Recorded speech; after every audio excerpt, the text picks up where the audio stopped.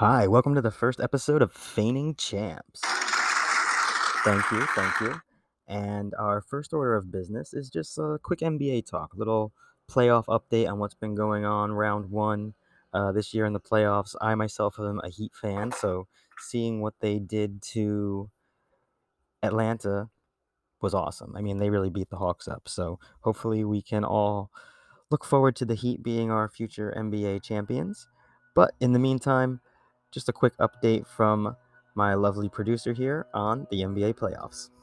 Celtics sweep Nets 4-0. Raptors win Game 5 103-88. 76ers lead Series 3-2 against Raptors. Mavericks win Game 5 102-77. Mavericks lead Series 3-2 against Jazz. Heat beat Hawks in Series 4-1. Grizzlies win Game 5 111-109. Grizzlies lead Series 3-2 against Timberwolves. Suns win Game 5 112-97. Suns lead Series 3-2 against Pelicans. Bulls vs Bucks Game 5 April 27, 2022 7:30 p.m. on TNT. Bucks lead Series 3-1 against Bulls. Nuggets vs Warriors Game 5 April 27, 2022 10 p.m. on TNT. Warriors lead Series 3-1 against Nuggets.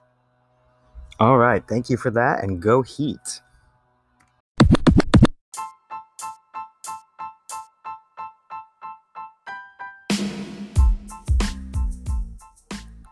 Okay, so down to business. While we're really here, we are getting ready to cover Kuroko's basketball. And this is going to be meant to either listen and watch along with the show, or just stand alone on its own. However you prefer, I guess. But we're going to get ready to be covering Seirin's second season here. And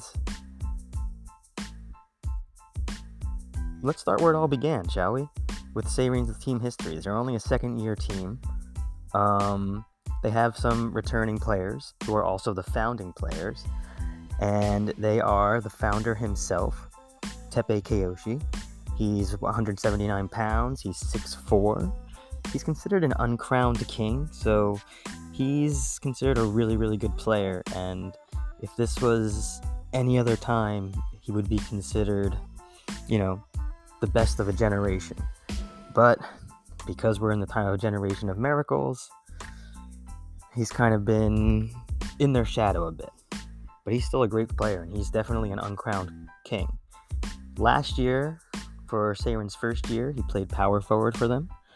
Kind of like a power forward point guard hybrid, though. He really controlled a lot of the game from inside the paint and under the basket, and a little bit of center-ish properties to him, too. In fact, this year, he's actually going to be playing center. Assuming he plays. We all know he had that bad injury last year, and he's still questionable. Another returning player, we have point guard Shun Izuki. He is 144, he's 5'9", and he's a pretty good point guard. He's got the eagle eye, so he can kind of see the court and see where he's going with his passes and see how he needs to manage his team. He had a pretty nice season last year, although after Tepe's injury, things did fall apart for the team. Another returning player, we have small forward Shinji Koganai, who's 148, he's 5'7", and, he's a role player. He'll probably be on the bench this year with some of the new additions they've got, but we'll see. He might get some playing time. We have last year's center, Rinosuke Mitobi, who's 186, he's 6'1". And again, he's a fine role player, but we'll see how much playing time he actually gets with some of the new first years that we're going to talk about in a bit. And then, of course, we have the returning captain, Junpei Hyuga. He is 178 pounds. He is 5'10". He's a shooting guard, and he is a clutch player. Very good as well. And then we have the second-year coach, Riko Ida. She is the daughter of pro sports trainer and actual former Japan national team player for the Japanese national basketball team, Kagetore Ida. So she's got some basketball in her blood and some training in her blood too. So you can definitely count on her to whip this team into shape and get them ready for the coming season. So those are the returning players. Same guys from last year who, they founded the team, they all swore in front of the whole school during morning assemblies that they would at least make it to the national tournament and have a chance at being crowned the best team in Japan. And that's kind of how they announced the basketball team formation to the school. So quite the dramatic first day. And they really did. They had a promising start. And then after Kiyoshi's injury, like I said, they were just crushed by the Three Kings of Tokyo, really. They were demolished last year, but let's not worry about that. It's not last year. This is this year. And we're going to talk about this year's Seirin's team and some of the new players they have. These guys, too. During the morning assembly, all the first years, they made their pledge on the roof in front of everybody, just like last year. And the coach, Rico, she wanted us to point out two first years in particular, that they're pretty excited about. So she was saying Taiga Kagami from Class 1B, his pledge was to beat the Generation of Miracles. He's from Japan originally, but he went to middle school in America, in California actually, I think even in LA.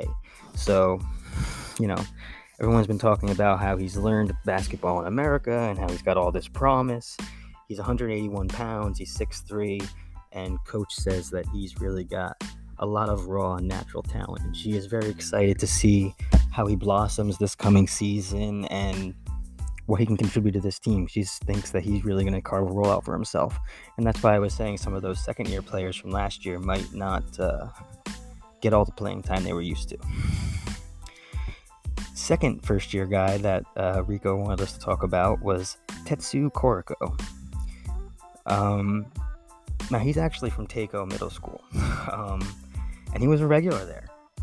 Believe it or not, I know that comes to a shock to a lot of people. Most people forget about him or didn't even know who he was to begin with, but he was actually the Generation of Miracles' sixth man. He's a point guard. He's 126 pounds. He's 5'6". He's probably going to be this team's sixth man as well, coming in off the bench. But we'll see. Coach says he's a secret weapon, and we'll know it when we see it. So we're just going to have to kind of take her word on it and see,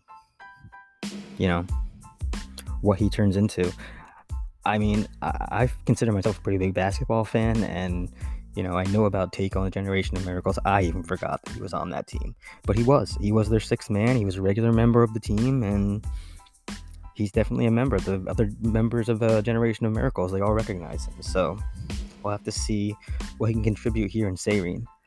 Now, me, myself, I'm actually not, I'm not a Seirin fan, but I'm going to try to keep it as, unbiased as possible here. Other first years, Koichi Kawahara from Class 1A. We have Hiroshi Fukuda from Class 1B, and we have Loki Furihata from Class 1D. So, Coach didn't really necessarily, wasn't as excited for those three players as she was about Tetsuya and Tiger, but, maybe they can carve a role for themselves too. There's going to be minutes up for grab this year, especially since we don't know what's going on with Teppei still. His injury is... Listen, all we know is that Seirin has a practice game coming up against Kaijo High, and Teppei is out for that practice game, and he's probably going to be out, heading in up to the Inter-High and through the Inter-High. We'll have to see. We don't know, but we just know he's out for now. And this practice game against Kaijo, I mean, it's no joke. Kaijo's a nationally ranked high school. They're Inter-High regulars. They themselves have a Generation of Miracle on their team. They have Ryoto Kisei, who we will talk about a little bit more in the preview to that practice game and leading up to that practice game. But he is definitely a very solid player. He was a regular for the Generation of Miracles too, and he is super, super, super talented. And there's some drama, believe it or not, too, between Ryota and Tetsuya. Like I said, Tetsuya was on Teiko Middle School basketball team as well with Ryota, and apparently they were pretty good friends at Teiko. So apparently Ryota crashed Serin's practice and just invited Tetsuya to leave Serin and join Caillou. Now, we have reports that Tetsuya apparently declined that invitation and, is going to stay with Seirin and has pledged to kind of work with Taiga, who he has started to form a little bit of a bond with early on, and has kind of pledged to help take down the Generation of Miracles, his former teammates. But, that's got to be a tempting offer for him, especially if they were close friends in middle school, and we're going to have to see where exactly that leads to. Because if I was a Seirin fan and you think you have a couple of promising young guys and your coach thinks you have a couple of promising young guys, and then an old friend from the past comes and takes one of your guys, I might have a problem with that.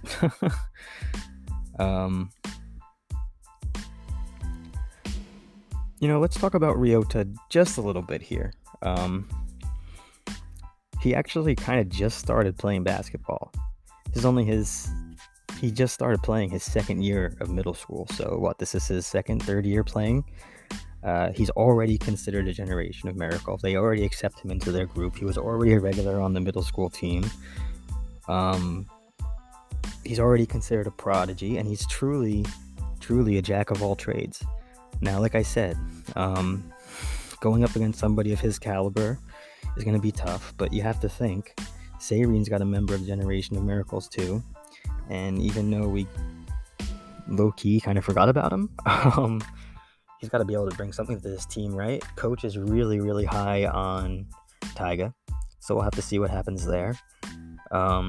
She really expects to play Kagami a lot, I think. She was really impressed by what she's seen early on at practice and stuff. And we know Teppei is not playing in this practice game, but it's just a practice game. So we'll have to see, he's going to take it slow because he's a great player for them. They need him. And if they hope to go far in the Inter High or in the next tournament in the Winter Cup, they're going to need him healthy. And he's going to have to help them because there's a lot of strong teams this year. So yeah, that being said, we will see you guys next time here on Feigning Champs. Peace.